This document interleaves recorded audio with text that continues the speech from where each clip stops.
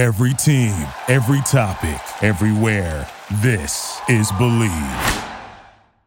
Bros Pod is, of course, brought to you by BetOnline.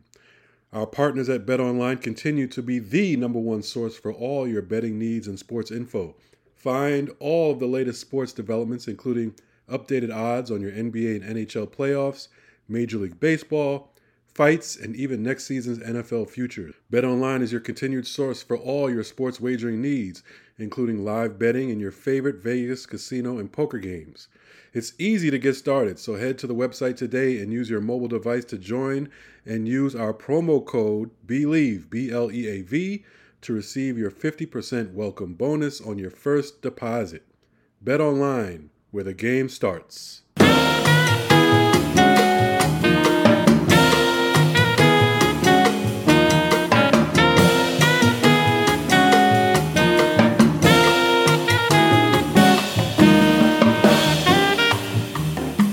Hello, everybody. Welcome to another version of Bill Rhoden on Sports, Bros Pod. I'm here in an undisclosed location, upstate New York. We got a great show, great guest, a longtime friend. I don't know if you remember this, man. We met, well, I won't say your name. I want it to be a surprise, man. We go all the way back to like 1975, I think, when I was working at Ebony Magazine. And I think first, and in fact, I remember asking him, I was getting ready to give my first listening set, jazz listening set. And I asked this particular brother, hey man, listen, do you have any suggestions? Because he was in the jazz. Say, hey man, do you have any suggestions? So he said, yeah, man, go on. There's an album by Eddie Harris called Cool Sax Warm Heart. Yes, sir. And so I went out and got it. And it's still one of the valued pieces of my collection. Cool Sax Warm Heart by Eddie Harris. Listen, let me first throw it to my friend and co-host, the great Jamal Murphy, who's holding it down in Brooklyn. Murph, what's happening? What's up, Bill? Like you said, this is a very, very special podcast. Like you said, we got a great guest. Let me introduce him quickly, even though he has, his accolades are long. Our guest today is the great Spencer Haywood. A 14-year professional basketball career, Hall of Famer, four-time NBA All-Star, three-time All-NBA, ABA MVP, gold medalist in '68, obviously an NBA champion in 1980 with the Lakers. We'll get to that later. He's a career 20-10 guy, so there's not too many of those. Maybe his biggest contribution to the game, though, was taking the NBA to the Supreme Court and ending the rule that said players could not be drafted until their college class graduated. Obviously, that had long-term ramifications. He has a book out, The Spencer Haywood Rule, written by Mark Spears and Gary Washburn. So that's a lot, but Spencer Haywood, thanks for joining us. Oh, thank you so much for having me. Hey, Spencer, before we start interviewing you, ask you questions, you've heard today of the news that the great Bob Lanier passed. And I know you knew him well. I just want to, what did Bob mean to you, and just your thoughts about his passing, what he meant to you as a friend, what he meant to the league and basketball? Well, my first meeting with Bob was at the University of Detroit, 1968. We were playing St. Bonaventure. St. Bonnie was, I think, number 7th in the nation, and we were number 10 in the nation. And Big Bob came into Callahan Hall at the University of Detroit, and it was a showdown between big guys. And I wasn't as big as Bob, but it was, a big showdown in Motown. And we played, and, I got the win, but Bob Lanier the city of Detroit fell in love with him. And right after that, when it came time to draft, they drafted Bob Lanier and brought him to Detroit. And who worked with Bob Lanier was the great Will Robinson. Will Robinson, who adopted me and raised me. So that's Bob Lanier's like family. So that's my Bob Lanier story. And I think it was in 1973, They had an all-star game in Seattle, and Bob and I was on the same team. We balled out that particular all-star game. I came in second to his MVP. It was a long voting contest, but Bob won. And Bob was also the kind of man who helped set up NBA Care. All of those programs you see today, NBA Care, NBA Loves, or Love, or whatever it is Bob Lanier's. That was his baby. And it's just so awesome to talk a little bit about Bob, but it's sad because he's no longer here. I know he has been struggling with health issues, living out there in Scottsdale, because I play out there a lot, play golf out there with different events with Jerry Colangelo and all of the people out there. And I wanted to go see him, but I didn't want to go see him if he didn't want to be seen at that time. So I miss him. I miss him already. Yeah. Yeah. It's always, I wonder, as I was telling Jamal, I said, man, I was thinking, because we've known each other so long, I was thinking Spencer was like 5 or 6 years older than me. And then I looked at the brothers and we only separate about a year. I was like, wow. And I don't know if you have the same feeling, man, that, as you get older, I'm thinking when I was like, we were 21, 22, the idea of being 70 was like, it didn't even exist. Like, what does 70 even mean? Oh, and I'm wondering, how do you feel, how unbelievable is it now? I mean, you look at how old you are, everything you've accomplished, and it is sometimes unreal to just like think of how old you are, but versus you look at the mirror and you still look at yourself as like this 35, 40-year-old guy. Yeah. Well, at that time, I seemed a lot older because going through to the Supreme Court put some age on me. It really put some age on me. And it also, most people don't know it, but, going through that fight, it also, I think I came out of that with post-traumatic stress, PTSD, because later on I found out that I was deep into it. I mean, there's a lot of contributing factors, but that was a journey, and it didn't. The other gentleman that was at court similar to my time was Curt Flood, and right. Curt, yeah. When he finished with his case, they wouldn't give him his case. They waited one more year and gave it to Andy Muscle-Smith.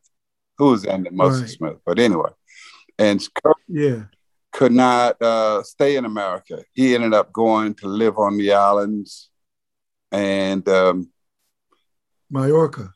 And when he came back, they were introducing him to these great players, A-Rod and all. I don't know who all it was, but they had no idea who he was, what he had done for them. And he just shortly after that, he passed away of a broken heart. So I was in that category because of the fact that, the NBA players don't know who I am. The NBA have sought to hide what I've done by calling it not as Haywood versus the NBA, and you don't have to do that, but it should be the Spencer Haywood rule. But they have always called it, what it was the original, it was the hardship rule. Secondly, it was the early entry rule. Third, it was the one and done rule. And it has never related to the person who put the fight up. And so that has been one of my latest battles. And thus, that's why the name of the book with Mark Spears and Gary Washburn is the Spencer Haywood Rule. And my podcast is the Spencer Haywood Rule podcast. I'm trying to get players to understand and look at what I did, because that ruling in itself opened up the doors so players can make over $33 billion in players' salary. And by that, let me give you an example. A guy like LeBron James, he missed 4 years of college, went 4 years into the NBA, $50 million. That's $200 million on his playing, on his salary, as well as all of the records he's breaking. He has 4 years to break those records. Same thing with Kobe. Same thing with Kevin Garnett. The same thing with going on into Michael Jordan, LeBron James, all Magic Johnson, all of them. They have 3 years or 4 years on their legs to play, and also they're making money for that period. So it's a big thing, but it's being taken so lightly. And so one of the things that happened with Winning Time was that I was out for Kareem's 75th birthday in LA at the Lakers. Mm-hmm. And we were like just walking through the hall, getting ready to go out on the floor. And then LeBron and those guys came running up to me, and I'm looking, why y'all jumping on me? It's Kareem's birthday. And it was like, hey, Spence, thank you, man, for what you did for my family and I. And then the other players started walking up and expressing it. And then I go out on the floor, and we got Herbie Hancock, we got Kareem, and everybody getting ready to do the ceremony. And then the Oklahoma City players came up and was like, Spencer, thank you, man. You know, awesome. So I'm just standing there, and I'm like, so I decided, hey guys, what has changed? And they said, Winning Time. Huh. The HBO, the HBO series Winning Time. And everybody I was with was like, I don't want to hear that thing. I don't want to hear the word Winning Time. So Kareem, Magic, and that's the wrong place to say it, right? Yeah. And I'm LA. saying, Kareem, man, they making you look like you're the man. Right. Well, I haven't seen it. I'm like, see, that's what I'm talking about, big fella. You guys. Yeah. But that's so funny. There's so much to unpack there, man. But I mean, but in some ways, Spencer, there's so much to unpack. I do want to talk about Winning Time, but which I was just looking at this morning, because Jamal kept telling me, man, you got to watch Winning Time. Said, man, I'm not gonna watch that. I lived through that. I'm not gonna watch that. And then before okay, Kareem. I know. Well, you know what? Then Exactly, I watched the first. exactly. Then I watched the first thing, and I was hooked. I said, "Damn, man, this shit was." See that? You know. See, my point is, well, thank you, Jamal. Well, Jamal, man, you can't keep your. Yeah, I guess as you get older, sometimes, man, there's a thing that you want to, you just don't want to deal with that shit. You put your head in the sand, and this is like 2022, and it's just like the Bulls thing, The Last Dance. There were a lot of young people who didn't even know any of that shit, and they watched it, and they had a whole. But let me ask you this question: what's the difference in your mind between The Last Dance and Winning Time? Winning Time is a docudrama, and it features great actors. And the actor that played me, Wood Harris, is killing it. He killed it. He knocked it out of the park. He was just fabulous. And I look at the young man that's playing Kareem, and because the series has been picked up for the second season, Solomon, he's killing it as well. The young man that's playing Magic, he's knocking it out of the park. So it's just, I'll tell you, and the guy's playing Jerry West. I'm like, oh Lordy. But I saw you say somewhere else that you felt like, because that a lot of people lost, like a lot, and white people in particular, I noticed a lot of them lost it the way that Jerry West was being portrayed. And I saw you say somewhere, well, it looks pretty on point to me. So you feel like they did a decent job? Yeah, well, Jerry West and Bill, you know the deal. Jerry West is intense. Jerry West, it never sat right with Jerry that they lost to the Celtics 7 times in the finals. I mean, it's Jerry West. That's why he is a champion. That's why he is on the logo. He is the logo. Right.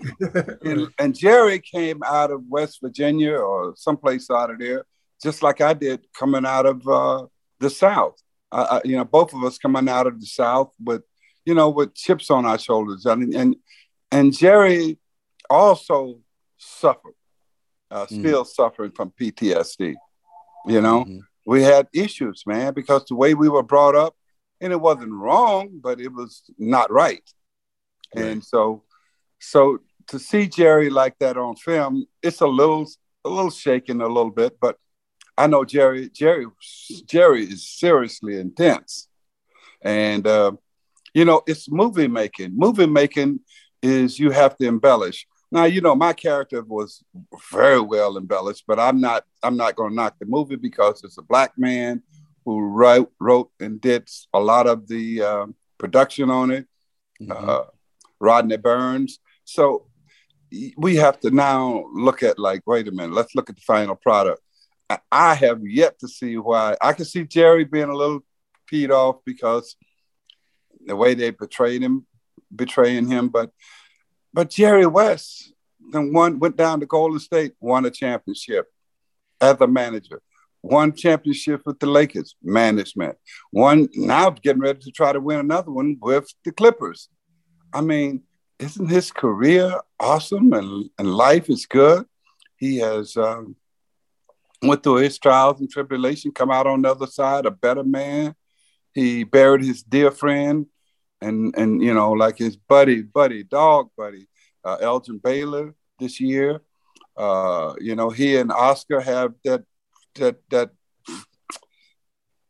great relationship because they go back to the Olympics and stuff like that. So I just dwell upon the good because, God put me in this place. And if I strive to go into the bad, I feel bad. I feel not whole. So I like the series. I've watched it from the beginning to the end.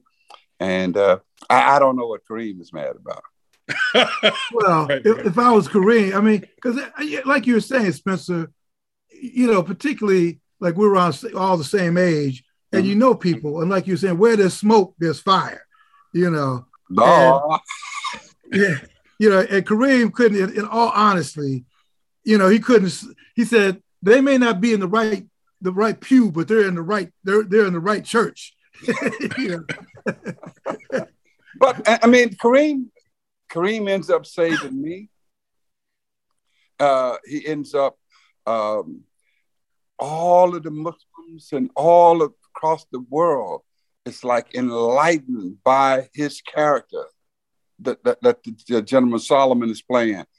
Man, he is Kareem. He's coming out with all of the roses, And I told him so, man. I'm like, man, you got to watch it, big fella. Come on. I mean, you're the hero of this thing. And not only that, but they get a chance to see you behave. But I think maybe one thing that upset him is when he said something about a kid or something in the first episode. But that's Get lost or something like that. Yeah, that's not Kareem, man. Come on. Kareem is this wonderful, great person and player and a great human being. So, Kareem and I go back to when I was going through the Supreme Court case, when all of the players on each team, Jamal, would not come up and let me play against them for a while. They would stay in the locker room because the owners had told them, if this young guy win this case, you old guys are going to be put out into pasture. So Kareem, they used to say, all right, ladies and gentlemen, we have Spencer Haywood in the building, and he's an illegal player, even though I just won the case at the Supreme Court. And Milwaukee took their team down and back into the locker room, and Kareem didn't go. He said, come on, man, I'm going to embrace Wood. Come on, man, let's play. And so that opened up the door for me, for the union players. And I'm talking about the greats of greats, to say, all right, let's forget about this, man. This young boy didn't earn his way here. Let's play against him. And that was the breaking point for him and for me. Let me ask you this, Spencer. I want to help again, man. There's so much to talk about. Much of what you cover on your own podcast and in other interviews, but I just want to get back to I asked you the difference between Jordan and this. And I remember the first time I thought about it, I went to when Muhammad Ali's museum first opened, and I walked through it, and the light went off. I said, you know what? Every motherfucker, every should have their own museum. In other words, you should tell your own story. That's the only way the story is going to be told, when you tell your story. So I'm thinking of the Jordan, no matter what you think about it, he said, you know what? This is my fucking story. This is my perspective. I'm going to put in what I want to put in. I'm going to leave out what I want to leave out. I'm not going to leave it to HBO or ESPN or anybody to do a docudrama. I'm going to do my own story, whether you like it or not. This is mine. So I guess that's what I was asking you. When you do the docudrama, now you've got this. Here's how we're going to interpret Spencer. Here's how we're going to interpret Kareem. As opposed, you say, you know what? No. Here's how I'm going to interpret myself. Well, you have to be in charge of your history. You cannot allow someone else to embellish your history and take it some other place. Now, my story was with The Last Dance. I loved it. I loved The Last Dance with Michael Jordan. I love what he did with it. I mean, he drank a lot of that brown whiskey.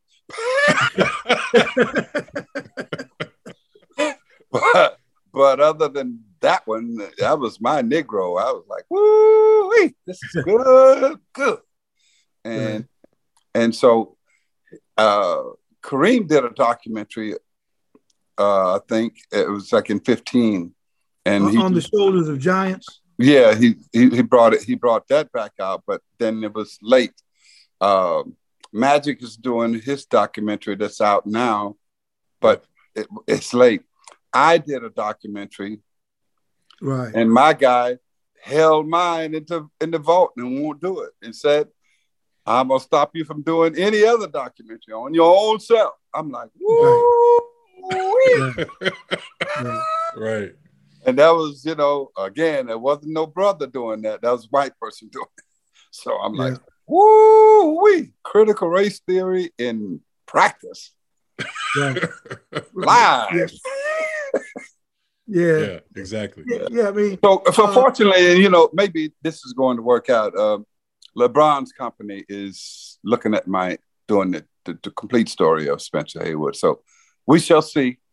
Everybody talk. And it's that song, everybody's talking about me, nobody only the echoes of my mind. The guy that sang that, come on, Bill. Yeah, no, I know. Everybody's talking about. Is it who? Oh man, Campbell. What's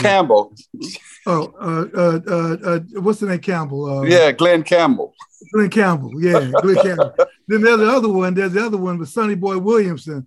That everybody's talking, but nobody knows. Nobody knows. Well, you don't know nothing about no Sonny Boy Williamson. You're gonna mess up Jamal, man. You don't know about that. Oh man, Sonny Boy. Come on, man. We can have a whole segment on Sonny Boy. Sonny Boy. Mississippi bound. I got to go Google it. Okay. And what about this one? What about who knows this one? Everybody wants to go to heaven, but nobody wants to die. Everybody wants to go to heaven, but nobody wants to die. Power. That's Bob Marley. If you want to listen to the Rio, but there's a lot of people who sang that as well. Right, it was actually Albert King. Albert King did the version. But remember the thing in that song that got me, and this kind of gets into what I want to ask you. He said, my mama told me a story about a little dog who couldn't see too well. The dog crossed the railroad tracks and the train cut off a piece of his tail. The little dog turned around, looked up just to peep over the rail, and he lost his whole head trying to find a little piece of his tail. And I heard that, and it's kind of the thing I wanted to ask you, because the parable of that was sometimes you could look back, the past and lose your head. And I guess I wanted to ask you, you were talking about. That is a deep statement. You can look back for your little piece of a tail. Yeah. The train hit your head. Because he lost his whole head trying to find a little piece of his tail. Beautiful. Beautiful. Yeah. But I remember I heard that when I was about 19, 20 years old, and it didn't hit me till as you get older. And even now, there's a temptation to look at the past as opposed to look forward at the future. And maybe the older you get, you're thinking you don't have that much future left, but it's still better to look forward. Better to look forward than look back. That look back. But let me ask you this, though. You mentioned Curt Flood, and I'm a big crusader for Curt Flood, just like we crusade to try to get the Spencer Haywood rule change. Yeah. I always want to get Curt Flood in the Hall of Fame, but in each of your cases, when you piss off the establishment, it's almost like they say never. I was on the never list. Remember, I waited for 27 years. Right. To get into the Hall. And never. But I persevered. I stayed alive. It's the most important thing. I'm here. And so they just kept seeing me. They kept seeing, oh, this is a good person. This is a righteous person. Why don't we do this? Why don't we do this right thing? And then Charles Barkley went on national television and said the Hall will not be complete unless it has Spencer Haywood in it. And that's when the dam broke. And the next year I was in. 2015. And you probably need the same thing in terms of the Spencer Haywood rule. You need the same type. I need somebody like Charles or somebody to say, enough is enough, guys. We need our history. Charles came in under my rule as well. I need somebody to say, enough. We need our history. We can't hide this history. It's no big deal. We have the Oscar Robertson rule. We have the Larry Bird rule, which is a fictitious rule. That's me. I'm like Andy Musselschmidt, Curt Flood and Andy Musselschmidt. Well, Curt Flood won the case, but they gave it to Andy Musselschmidt.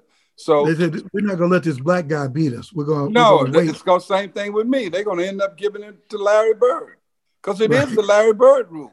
Ain't that a crazy shit? And he came in under my rule. Right. Well, and I want to ask you about that later in our conversation, but just to wrap up this point, though, I want to ask you, what was, you mentioned Curt Flood passed when he was like a young kid. He was like 50 something. But what was the source of your strength? In other words, you went through the same rigors before there was mental health and all that. You went through all this stuff. You went through, like you said to Kareem, that you were, there's a darkness, but you persevered. What was the source of your strength? What allowed you you're 73 years old now, what allowed you to go through what you went through and to persevere and to come out on this side where you're still here, you're vibrant, you've lived long enough to let the story come back with winning time, to come back around. So what was the source of your strength? We mourn Curt Flood's passing because the pressure was just too much. But what was the source of your strength? Well, the source of my strength was that I was born in Silver City, Mississippi, where I have seen hate, abuse, murders, rape. I lived that life. My mother was raped by the big man in the big White House, because I worked in the fields and we were field hands, was raped by that man at the age of 11 and got pregnant and had a daughter. We could not talk about that until we got out of the South, because otherwise we're a life and death. You're done. And my mother was embedded into the gospel. The church was what we had and what we lived through and how you can survive everything. And I had that. And also being married to Iman, she's from the model. She was from Somalia. So she had Islam, the Muslim background. So I learned to understand and learn to pray. But the most important thing she hooked me up with when I was going through, once I had the Lakers fall, is she not enforced me, but she kind of forced me to go get mental health, go see a psychiatrist. And the first thing I was yelling and screaming about why do I have to go? You need to go. Why don't you send the Lakers? Why don't you send Kareem and Magic and the Lakers? I don't want to go to them. The heck are you talking about? I'm not crazy now. I may be crazy, but I ain't no fool. And so I went in there and I'm like sitting and I'm talking to this brother. He's a brother psychiatrist, and we like talking, and I'm like, oh man, this is pretty good. So I started that cycle of like, going and being repetition. And then because I was going through, like recovery from substance abuse, from cocaine, I was going through my 12-step meeting, and all of this stuff, I could like drop it on the table and get out and like, whoa, I can go play tennis. I can go do golf. So I have a regimen, that I've been doing. Now, this is like 34 years of this regimen of like doing these things, getting up in the morning, cleaning up my floor, putting my rug down, making my prayer. And I don't like just pray to just Allah. I pray to Jesus. I pray to everybody. I'm like, give me some help, get me through this next day. And so my kids, my daughters saw me doing all of this growing up. And now I have a psychiatrist in my family. She works for the NBA PA, the Players Association. So she's one of the ones she's on call for any player that needs help in this family. My youngest daughter is there in New York as well. She's with public.com. My next daughter, she is a professor at Lincoln University in Philadelphia, traditional Black college. And of course, Zuleika, my oldest daughter, she does her own thing with Iman Inc. and also married. And I have 2 grandsons and 1 granddaughter. And my life has been a blessing, because if I hadn't went through all of this, I would not be the person that I am today. And so when I speak to young players or to people and churches or wherever, my story comes out of me with joy and with peace, because I don't have nothing to hide. I feel great. And I learned from Curt Flood and Muhammad Ali, the gentlemen before me who went to the Supreme Court. And I said, I'm going to be a vegan. I'll eat food. I'll do whatever. Jamal, I'm going to stay here until they give me my stuff. And if the good Lord pull me out before then, I'm all right. But I thought this year would be the year that the young players like LeBron and all of them would say, enough is enough. Let's just give him, put his name, put some respect on Spencer's name, and name the rule the Spencer Haywood rule. That's all I ever wanted. You talked about, I want to get into, why it's important to you to have your name attached to that.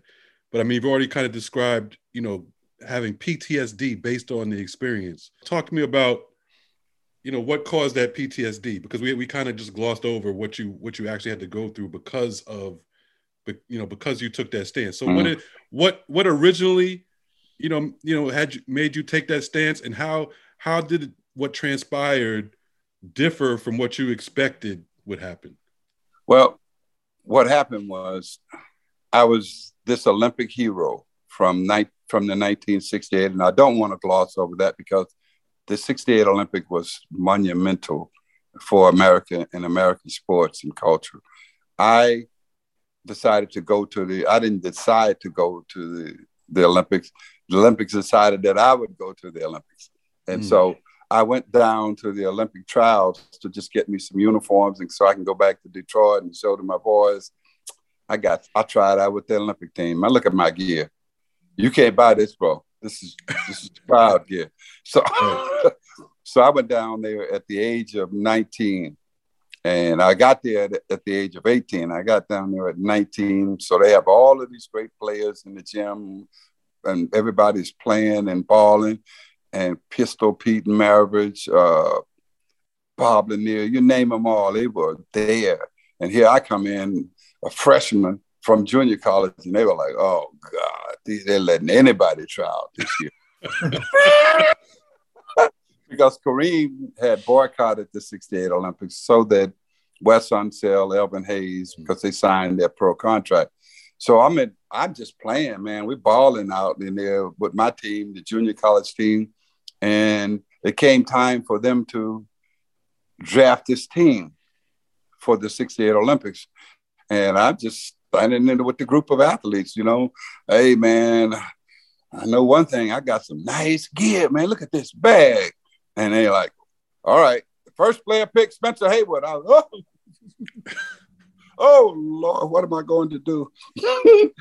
And the next thing that came out with the big drama was, we're going to need your birth certificates. We need all the birth certificates put into the box. We're going to be getting there to travel to Russia, Yugoslavia, and so on and so forth. And I was like, uh-oh, I don't have a birth certificate. Because I had an affidavit when I signed to go into the public school in Detroit. And all of a sudden, we got to call my mom. She called my mom and said, where's the birth certificate? She said, baby, I got the boy's birth certificate right here in my Bible, written under John 21. And Charlie Scott, JoJo White, and all, where are you from? What kind of Negro are you, man? You don't even have a birth certificate. You must have lived in the backwoods. I said, I did. So they sent the camera down and took a picture of the birth certificate, and I had a birth certificate. So went on into Russia, Yugoslavia, came back and scrimmaged in Knicks and Cincinnati. And while we were scrimmaging those two guys, Willis Reed is telling us, yeah, you guys going to be all right. You're going to win something. You might not win gold, but you will win, because this was the year that we were picked to lose. And then we played Oscar Robertson. Oscar said, you're going to be all right, young boy. You're going to do right. You're going to do good down there. Because I'm a former Olympian. And I was like, yes, I got the okay from the big O. The big O. So we get down to we get down to Mexico City. We're like cruising in on the bus and getting ready to set up. Here's this big old Negro boy. Well, I won't be saying it. Big black man coming across. Yeah, man, I'm here to whoop some Russians. And I was like, who is this big old brother, man? He should be playing football. No, that's George Foreman, man. Okay. Cool. Hey, George, what's up, bud? And then here this other dude, man, he's talking, hey, man, I think I'm going to jump over the pit. And I'm like, who is this guy? Oh, that's Bob Beamon, man. He claims he's going to jump over the pit and set a record. Okay, Bob, cool as, be whatever. And then these two dudes was like, and everybody's like, don't talk to them guys now. They are militants. And I was like, oh, no, not me. I'm from Mississippi. I don't want to talk to no militant. So then they introduced themselves. Hey, I'm Tommy Smith and John Carlos. We were like, yeah, man, I know about you guys, because they had meetings with, and the press release that we had for the Olympics were like, they had met with Martin Luther King. John Carlos had met with Martin Luther King, Jackie Robinson, and all of the, great Black dignitaries. And they had suggested that we all go to the Olympics and make a statement there, but not make a statement. And so we all got together, and they were trying to make sure that we didn't get out of hand at the 68 Olympics. So they brought in Wilma Rudolph. She spoke to us. She's a great athlete and great Olympic gold medalist. And the next one they brought in was Jesse Owens. And Jesse was speaking to us. I'm not glossing over Jesse Owens, but Jesse Owens won it in 1936, Bill. Right.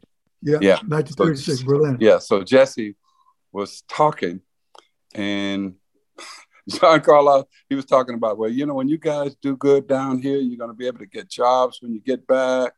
And John said, sir, we can't get no jobs. Our people are struggling back home. What are you talking about? And Jesse turned, oh, wait a minute here. Who? Do you know who I ran? I ran in the 36 Olympics, and I had Hitler in the stand. We were like, whoa, okay, you got the H man in here. So we all right now. So everybody started lacing up and, sitting high up in their chair, like, yeah, okay, we good. And so that's how the Olympics started. And it ended with Tommy Smith and John Carlos doing a salute for Black people back home because we were being oppressed and everything. So it was just a statement. And lo and behold, Avery Brundage kicked them out of the Olympic Village and threatened to take their passports so they would be stuck in Mexico City. It was just a brutal act. And then later on, we find out that Avery Brundage was the friend of Hitler's. Yeah. So that was my journey in the Olympics, man. It was just an awesome time. So here I am now. We have won the gold medal, and I'm getting ready to walk on the stand, standing on the stand. They're getting ready to put it on my neck. And when they put the gold medal on my neck, they were talking about how many records I set and all of that stuff. But the one thing that I thought about, Bill, was I was sitting there saying, 3 to 4 years ago, I was a slave in Mississippi, picking cotton for $2 a day.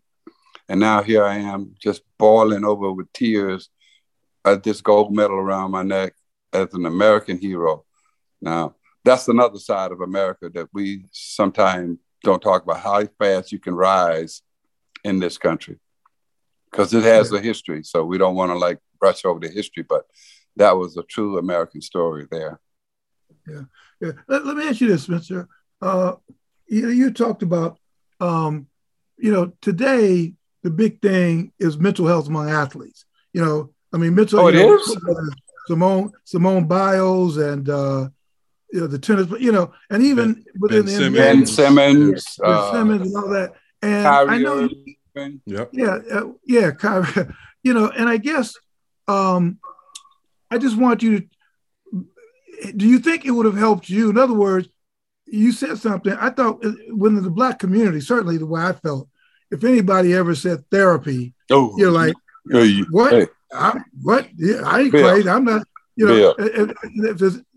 If you say therapy, you crazy? Yeah. What's wrong with you? Nigga, is you crazy? Right. I don't need therapy. Your response was, I think a lot of Black folks had the same response. But if there's the irony that if there's anybody who needed therapy, it's us. It's us. It is us. It's us. So my question is, when you see, do you think that had there been this openness to therapy back in 1969, when you went through your thing, do you think that would have helped you had you embraced it? God, I wouldn't have never used cocaine because I was looking for something outside of myself. I would have been, you talk about,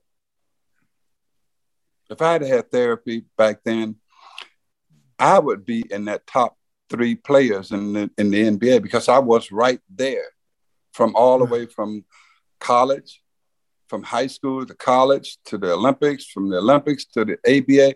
Now, Jamal, let me just say this, brother. In 1970, I was the MVP, the Rookie of the Year, the leading scorer, leading rebound, and I wasn't getting no penny numbers. I was getting 30 and 20.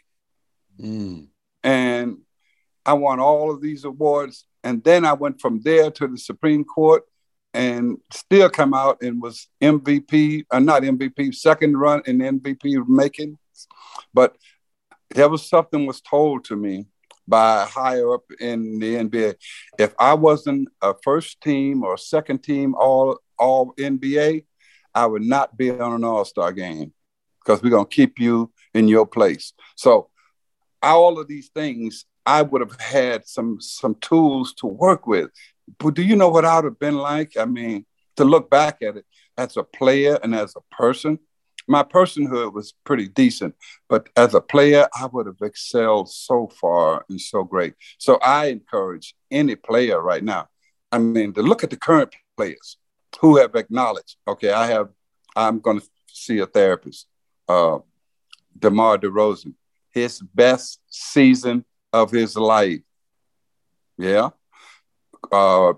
Kevin Love, I'm going to get help, mental health. One of his best seasons of his career. I mean, you can just go on through all of the players right now that are seeking that help. So, yeah, Bill, if I had had that opportunity and it wasn't so much stigma to it at that time as a player, I would be in hog heaven. Well, vegan heaven.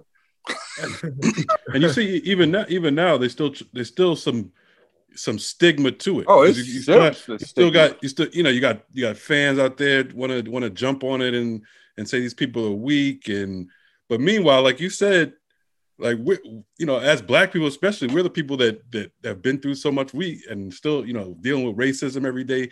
We actually needed therapy. We need it. The broader white community, they've already embraced it. They already got it and gone, and they like, hey man, I didn't.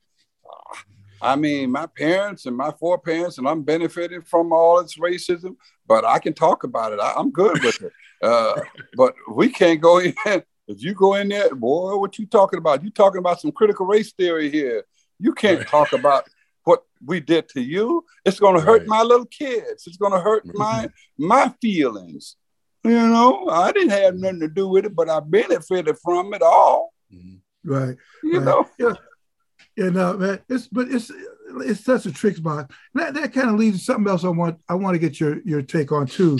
This kind of leads into this too. I've been thinking of something I want to write about, and it just hit me. It's such a dilemma. I thought you was going to write about the Spencer Haywood rule and why it should be changed.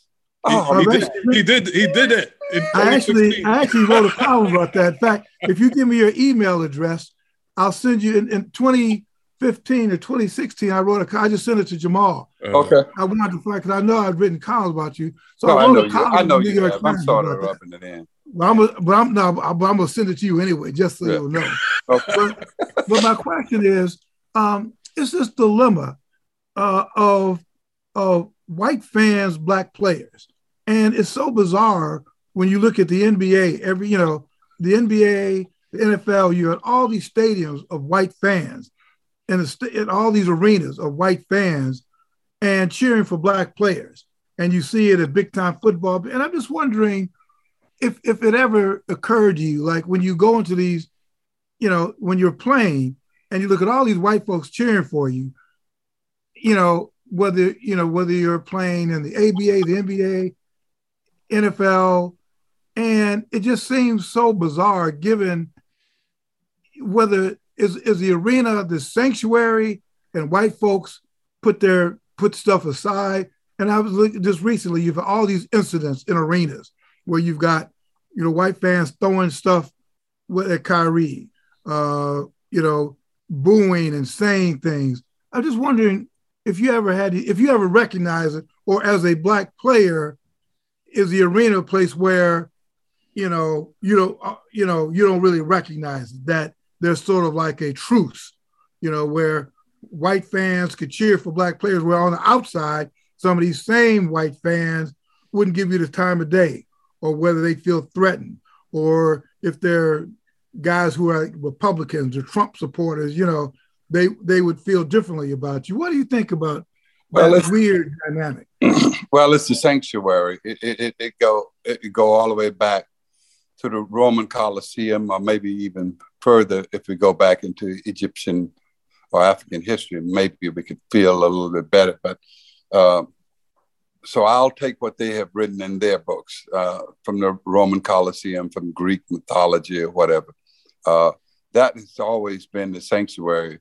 And in the modern day, it's a sanctuary where the fans can let off all of forget about everything. I wish we were like this in the world, where we could just lay that burden down. You know that gospel song, I'm going to go down, lay my burden down. I'm going to lay my burden down. It seemed like the fans walk into that arena, they lay their burden down. And there's no hate. There's hate for the player and doing all this stuff, and a little bit of fighting, knick-knacking back and forth. And it's wrapped around the idea that my team is playing your team. I can say things and do things to you. But the player, in the essence, the player is feeding off of that, because I'm not gonna let them break me, man. You ain't breaking me. You ain't gonna make me throw me off my game. So you bear down much harder. So it's it's this Justin competition thing that's going on, testosterone blowing, and women screaming at you, you ain't no good, you. And so it's the beauty of sports, man. It's the beauty of sports. It is nothing like it. It's nothing like being down on that floor and people yelling and screaming your name out, not in joy, but in anger. It pumps you up, makes you want to play harder, want to do things, and know that you came so far from, say, from Akron, Ohio, struggling, and your family struggling. Now you're on top, and they screaming your name. Hey, LeBron, you ain't shit. Yes, I am. I done did this. I done did this, and you got it in your head. It's kind of crazy, but this is the American way. You know, this is our brand.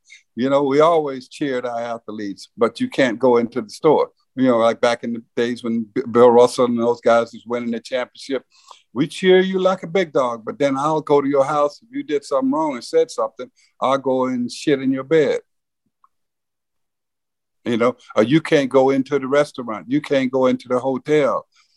It's so weird, man. We as Americans, we are the most weirdest people I've ever seen. Not all, because I look at what's going on in Russia and what's going on with these people today. But boy, just think if we could take what's going on in the basketball arenas and in the football field and all of these arenas and let us all be like that, we'll be all right as a country. Yeah. Yeah, I mean, just to let the point go, I was thinking a couple of years ago when POTUS 45 was president. I hate to say his name.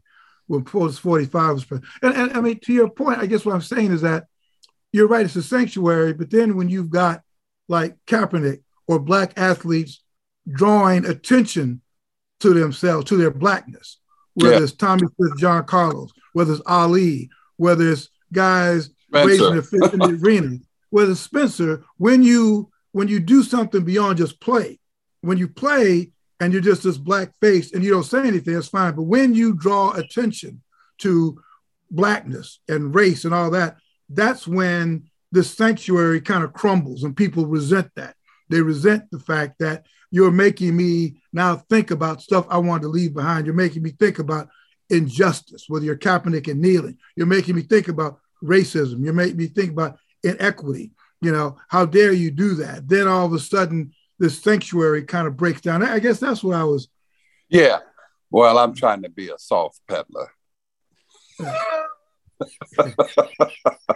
But yeah, that is, you know, as long as you're good in this place, as long as you stay in your place. Right. And if this ain't no area where you should bring up racism, the country's history. Are you crazy? This is just a basketball game. Shut up and dribble. Right. Exactly. Exactly Yeah. The point. Yeah. And do you think, my last point on this before we move out of the racial thing, but that's, again, I wish I didn't think in these terms, but I just do.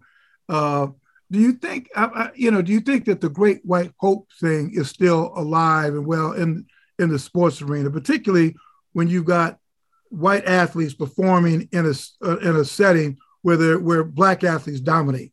That'd be like the NBA, that'd be the NFL. Do you think there's still a little of the Great White Hopeism? And I think, and I hate to it's always there, because of the fact that if the arena or if the stadium is 90,000 people, 10,000 Blacks, and I mean, I'm cheering for these Black athletes because of my team. I'm just looking from the white standpoint. I'm cheering for these athletes, but boy, I sure would like to see one of my own out there. I sure would like to see a Luka Doncic. Right. I sure would like to see a Joker out there. Mm-hmm. I mean, you got to give me something. Right. You just can't take it all. Man, your brother's taking all of this stuff. Give me somebody. Come on, let me create somebody. I'll tell you what I'll do. I'll create me a rocket. Right. If I can't do it in real life, I'm going to create me a rocket. And he become the reality. Right. And I feel bad, Spencer, because, I cheer for, you can't deny Luka Doncic is really good. Bad man. Deny Jockey is bad. But I'm just saying that, but just how come he just can't be really good? How come you got to then jump from that to like the greatest of all time? Or, like, okay, this guy is great, but why has he got to be like the greatest of the whole thing, He's the greatest of all time, the greatest to ever play it because he's under the Spencer Haywood rule. But he is. But yeah, man, it's all good. They want that marketing. They want some people, want the people to believe. And and last year was a good year for the NBA. I know when the Joker won the MVP, it was a lot of fans attracted into the sport, and it was, whoa, my God, we might have a chance here. These brothers don't have the control of the game anymore. And so we're going to bring in our big European players that's been in war-torn countries and shit. They just as hard as them blacks, so come on. That's it. But what about where's the white American ball player? I know you guys are expanding. You just take anybody. What about the white American ball player? Well, that's all right. We'll take Doncic and we'll take but what about the white American player? Yeah, well, I'm telling you right now, these guys are training. They are coming. They are coming because they play an AAU and all up through with black players. They going to adopt that style and get that toughness of a Jerry West coming out of West Virginia. Right. And they're going to have some kind of toughness, like Larry Bird, man. Yeah. You gotta have some toughness coming out to play against all of these brothers. So those two in particular, coming out and just hardcore. And Rick Barry, even though he's from New Jersey. Right. No, I'm just saying, Bill, we were Knicks and, New Jersey. So it was always, we kind of like our little brother, the Nets. Speaking of today's game, I know. Do you ever think about how you would have been in the player that you were back then? How you would have fit in today's game, and what are your thoughts on today's game and the rule changes? And Bill and I were talking about this earlier about even recently in the playoffs, you have these hard these so-called hard fouls in today's game, and Steve Kerr talking about breaking the code and all that kind of stuff. What's your feeling on that? And how do you feel you as a player would have been in today's game? God, you know what it's like to play with nobody hanging on you, nobody grabbing you, nobody's hitting you with the elbow in the mouth, and sometime ball up their fist and knock you completely out. And there was no concussion, so you get right back in the game. You get right back in the game trying to figure out what basket was I don't know. So yeah, it would have been different. But I must say, the evolution of the game. Otherwise, you would have just had, like Detroit Piston type players, that like bully players. So I kind of want it to be a little softer, because not that these guys are softer as players, but our society is softer in a sense. So we have to adapt to that. And also we had to develop the Euro step to allow the Europeans to come in and to dominate. Luka couldn't play without that step. Right. He would have a hard time getting open without that step. And so when we played, you could play with your hands on a player. And you could guide the player, you could grip him. Like Gus Johnson, Dave DeBusschere, those guys would just grab me and just had me in my rib. And I'm like, get off, man. Turn me loose. Let me turn. And the referee was like, hey, you got to turn it on your own. I ain't calling no foul here. So, yeah. But, to go back, as we've been told about the dog. Right. The dog. If... He got his tail. You tell the story, Bill. Yeah, this is going to equate to basketball. You don't want to lose your whole head trying to find a little piece of your tail to pass. Yeah, so we don't want to do that because we Right. can't go back to our old days of basketball, man. We had cigarettes in the locker room. We had brown whiskey, scotch and stuff. People taking a good hit before they go back out in halftime. We didn't know any better. So the game has evolved into this beautiful thing that I see. I know it's a little timid and it's a little different, but it gives everybody a chance to play, and it gives the fan the enlightenment. And these players, they think they're the greatest that ever played. So Right. I like it. Yeah, I like their attitude.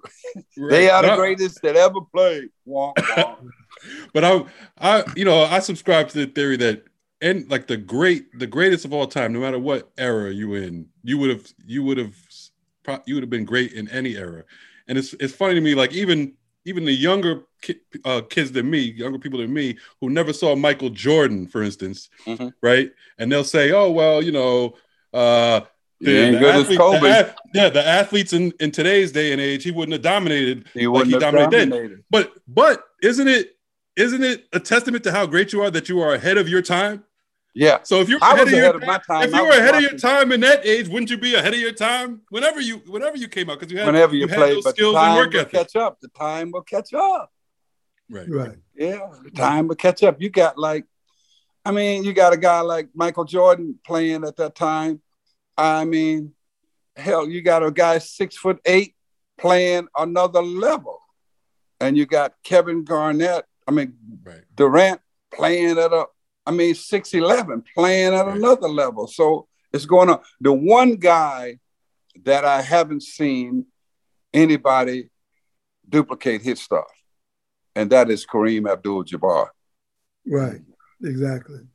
That's just my thought on it. Exactly. And when you start talking the GOAT, I'm like, I think I know who the GOAT is. But you can't promote that. You can't promote Kareem.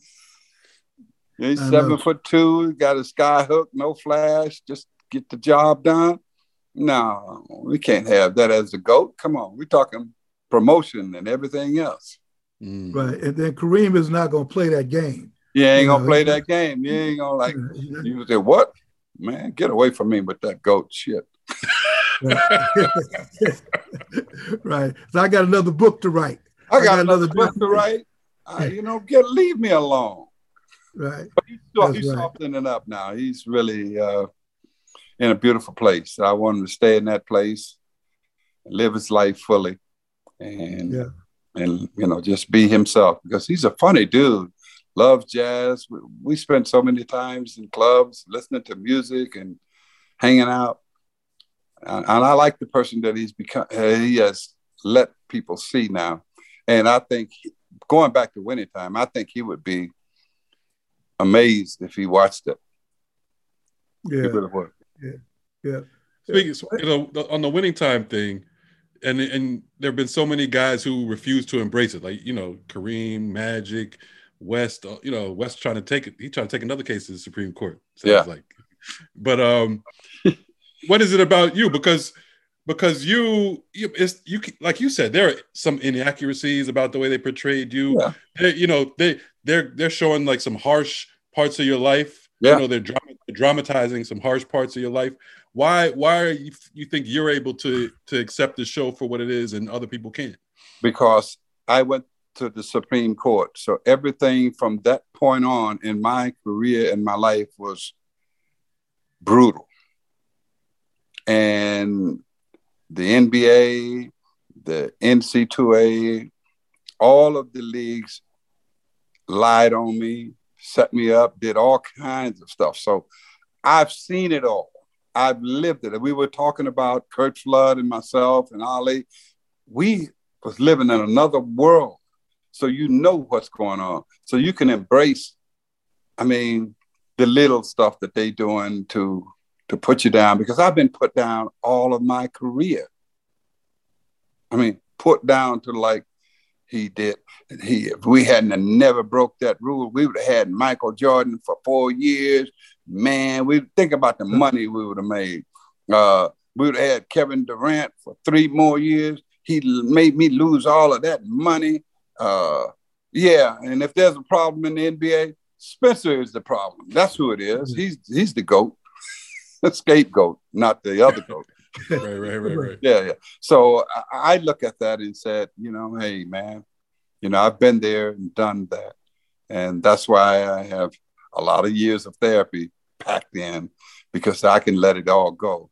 I don't have no hold on bars. I wasn't a dog looking back over trying to find my tail and get hit in my head and knocked off.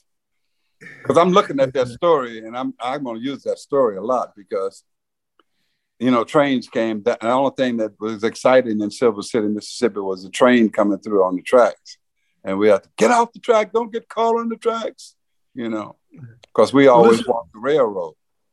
Yeah. The song, Spencer, I just realized, if you want to check it out on YouTube, it's called "Drowning on Dry Land." Okay. By Albert King. Albert King. Okay. Yeah, Okay. Drowning on Dry Land. She said, it's another one of those songs you listen to. The guy said, I think I'm drowning on dry, a crowd of buzzards hanging over me. I think I'm drowning on dry land. He said, that's a bad way to go. Yeah.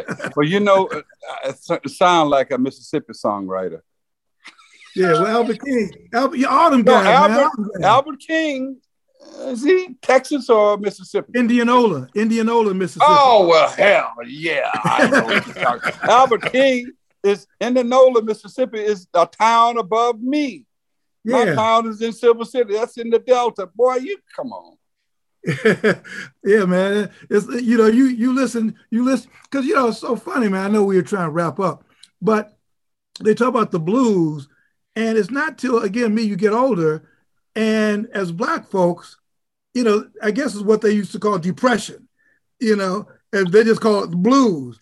So, we always had the fucking blues. Blues, right? You got the blues, and this is how you deal with the blues. When you couldn't go to the cotton field, and you was like, I got the blues, mama. I can't pick today. Well, you better get them out of you, because you're going to pick this time today, son. That's right. Suck it up. So I need to go to therapy. So, Negro, you better get your ass out of the fucking field. I need what let me tell y'all one more thing. When the first time, like earlier, when I went, and the first time my therapist said, well, you're suffering from PTSD. I said to him, man, I check my prostate cancer every year. I check my prostate. I thought he was talking about. Right. I thought he was talking about prostate cancer. No, I'm not. No, I'll leave y'all on that one, man. That's some sick. Yeah. Hey, our guest has been the great Spencer Haywood. Hey, before we let you go, man, since we're in the philosophy of survival, for any young folks I asked you earlier, what was the source of your strength back in the day? Today, what's the source of your motivation? The source of my motivation is, I want to help and leave this earth a better place than I found it when I was born. So in that pursuit, I'm able to be a chairman of the board for the NBA retired players. I ushered in, through the help of LeBron James and all of the other current players, we got a $16 million health insurance now that I can save all of my players' lives. My wife of 30 years, my children, my grandchildren, all are doing well. I look at the health of the NBA. The health of the NBA is just awesome. The players are doing good. I just want people to understand that we don't have to hold it in. We don't have to die of heart attacks. We don't have to do of these things when there's help available. There's help out here available. You don't even have to go in to see a psychiatrist anymore. You can get it online. You need to talk about it. We have the church. The church have church groups. The mosque have mosque groups. I mean, it's so much help available out here. You got to reach out and get it, because we don't have to suffer like this anymore, and we can make a change in our lives. And so that's my joy. And my words for today is make that change, step up and do what you can. And in the process, I know I'm on the great Bill Rhoden podcast, but when you get a chance, check out my podcast, the Spencer Haywood Rule podcast. You'll be very enlightened because my first episode was strictly on mental health. Mm. Where can we find it? You can find it on YouTube. Just jump right on YouTube, Apple, all of the platforms where that carry podcast. So you can, It's the Spencer Haywood Rule podcast. Yeah, the Spencer Haywood Rule podcast. Yes, sir. And for all you young players, do what you can do to promote and get the NBA to change the terminology from whatever it is now to the Spencer Haywood Rule, because like you said, every single person who was not forced to do 4 years in college and was able to jump and get on their career owes all to this man. Yeah. Spencer Haywood. The Spencer Haywood Rule. You can do it also through the NBA Players Association. You guys are in control of that. All you have to do is just say, no longer is it one and done or early entry, or all these other fictitious names. Our rule is named after our guy who made it possible for me, the Spencer Haywood Rule. Thank you very much. Like Elvis. Thank you very much. Hey, brother. Hey, Spencer, thank you so much, man. This has been wise and worldly. We got in some blues, we got in some history, we got in a whole lot of stuff. That's what we got in Eddie Harris. And Eddie Harris, that's right. Cool sax, warm heart. Warm heart. Hey, Spencer, thank you so much, man. God bless you. It's always pleasure hooking up with you. And, I was just watching the episode today where they were talking about circumcision.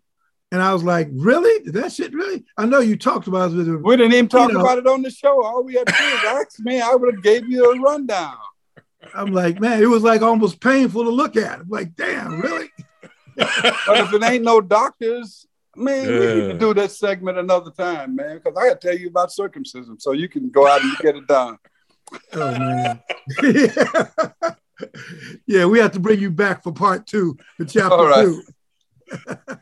Thanks a lot. Thanks so much, man. Thank you, boss. Well, I went ahead on. She said, don't rush to be a man, but I went ahead on. And now I'm down. Here we go.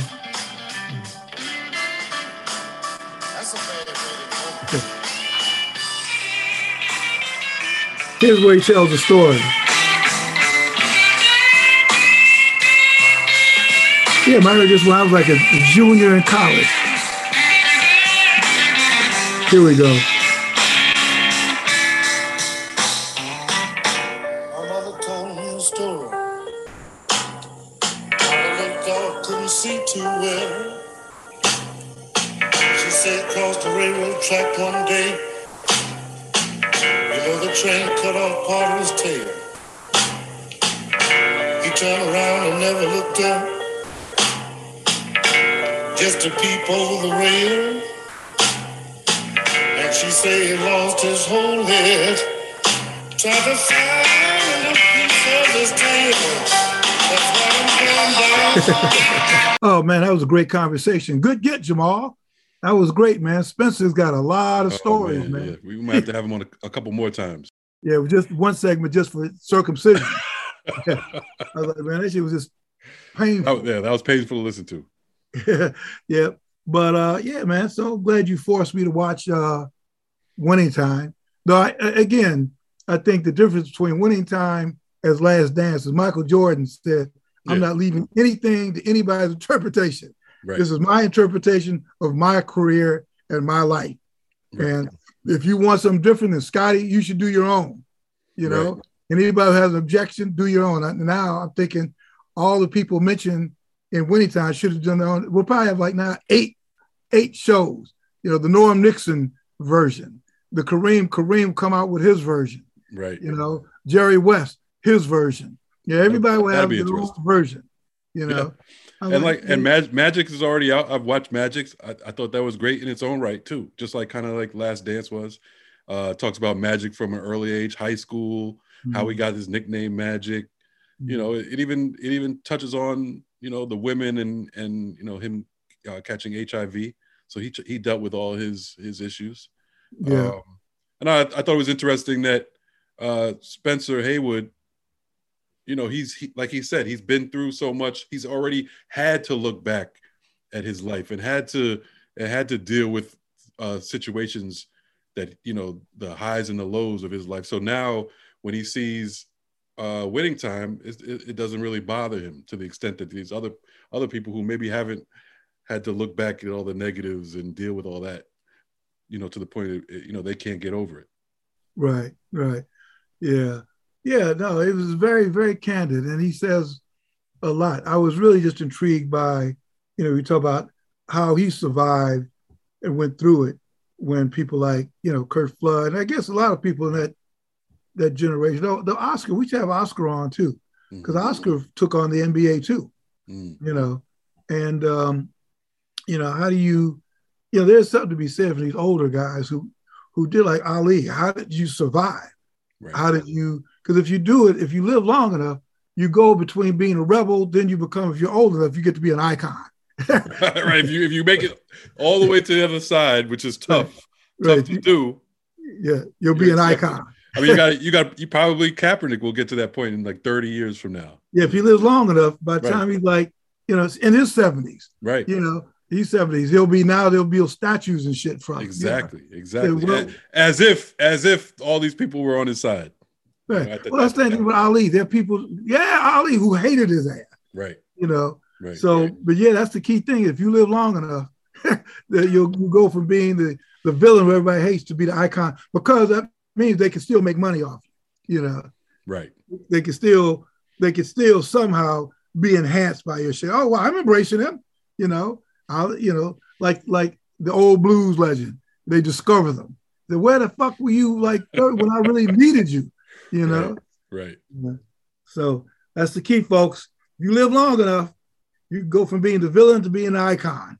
That's right. So eat healthily. That's if you look at what he did, he's made the league billions of dollars by being able to bring in Kobe and Garnett and Magic and LeBron. I mean, he's made the NBA. He's given them excitement. These young players. Come on, man. He made it just like Curt Flood. They didn't like it, but free agency has made baseball and all sports what it is. Right. Yep. Man. So just think, if Smith and Carlos had done what they did today, in the Olympics, because they would get hits. They would suddenly get millions of hits. Right. They would have done that like in the last Olympics. They would be fucking heroes. And then Nike would sign them. I mean, they would just, exactly. They probably have their own TV shows, So where it goes. We need some more Smith and Carlos's then. Come on, guys. Step it up. But now they're going in. It'll work out in the long run. Yeah, in the long run. Yeah. You gotta have a long run. Yeah. That's the only problem. Keep listening, keep supporting. We appreciate it. Of course, check us out on Apple Podcasts, Spotify, Stitcher, wherever you get your podcasts, we're there. And we're brought to you by BetOnline. Hey, everybody. Keep safe. You hear me when I'm sneezing and coughing and all that? Because I went through a thing of COVID last month and went over it. But, you still have, they say sometimes you have a lingering cough. So I say all that to say is stay safe, be smart, keep wearing your mask, even though nobody is. But, these things just don't go away. Plagues don't go away like that just because we're inconvenienced. So. No, I'm about to get my second booster. Oh, you are? How do you do that? You just call? I'm just going to show up, make an appointment, or just show up. They don't turn anybody away. Yeah. I think I should do that. As soon as we hang up, folks, I'm gonna go online to CVS and see where I can get my booster shot. Fuck whatever else they got. Yeah, seriously. I'll take it off. All right, everybody, listen, stay safe, keep praying, and God bless.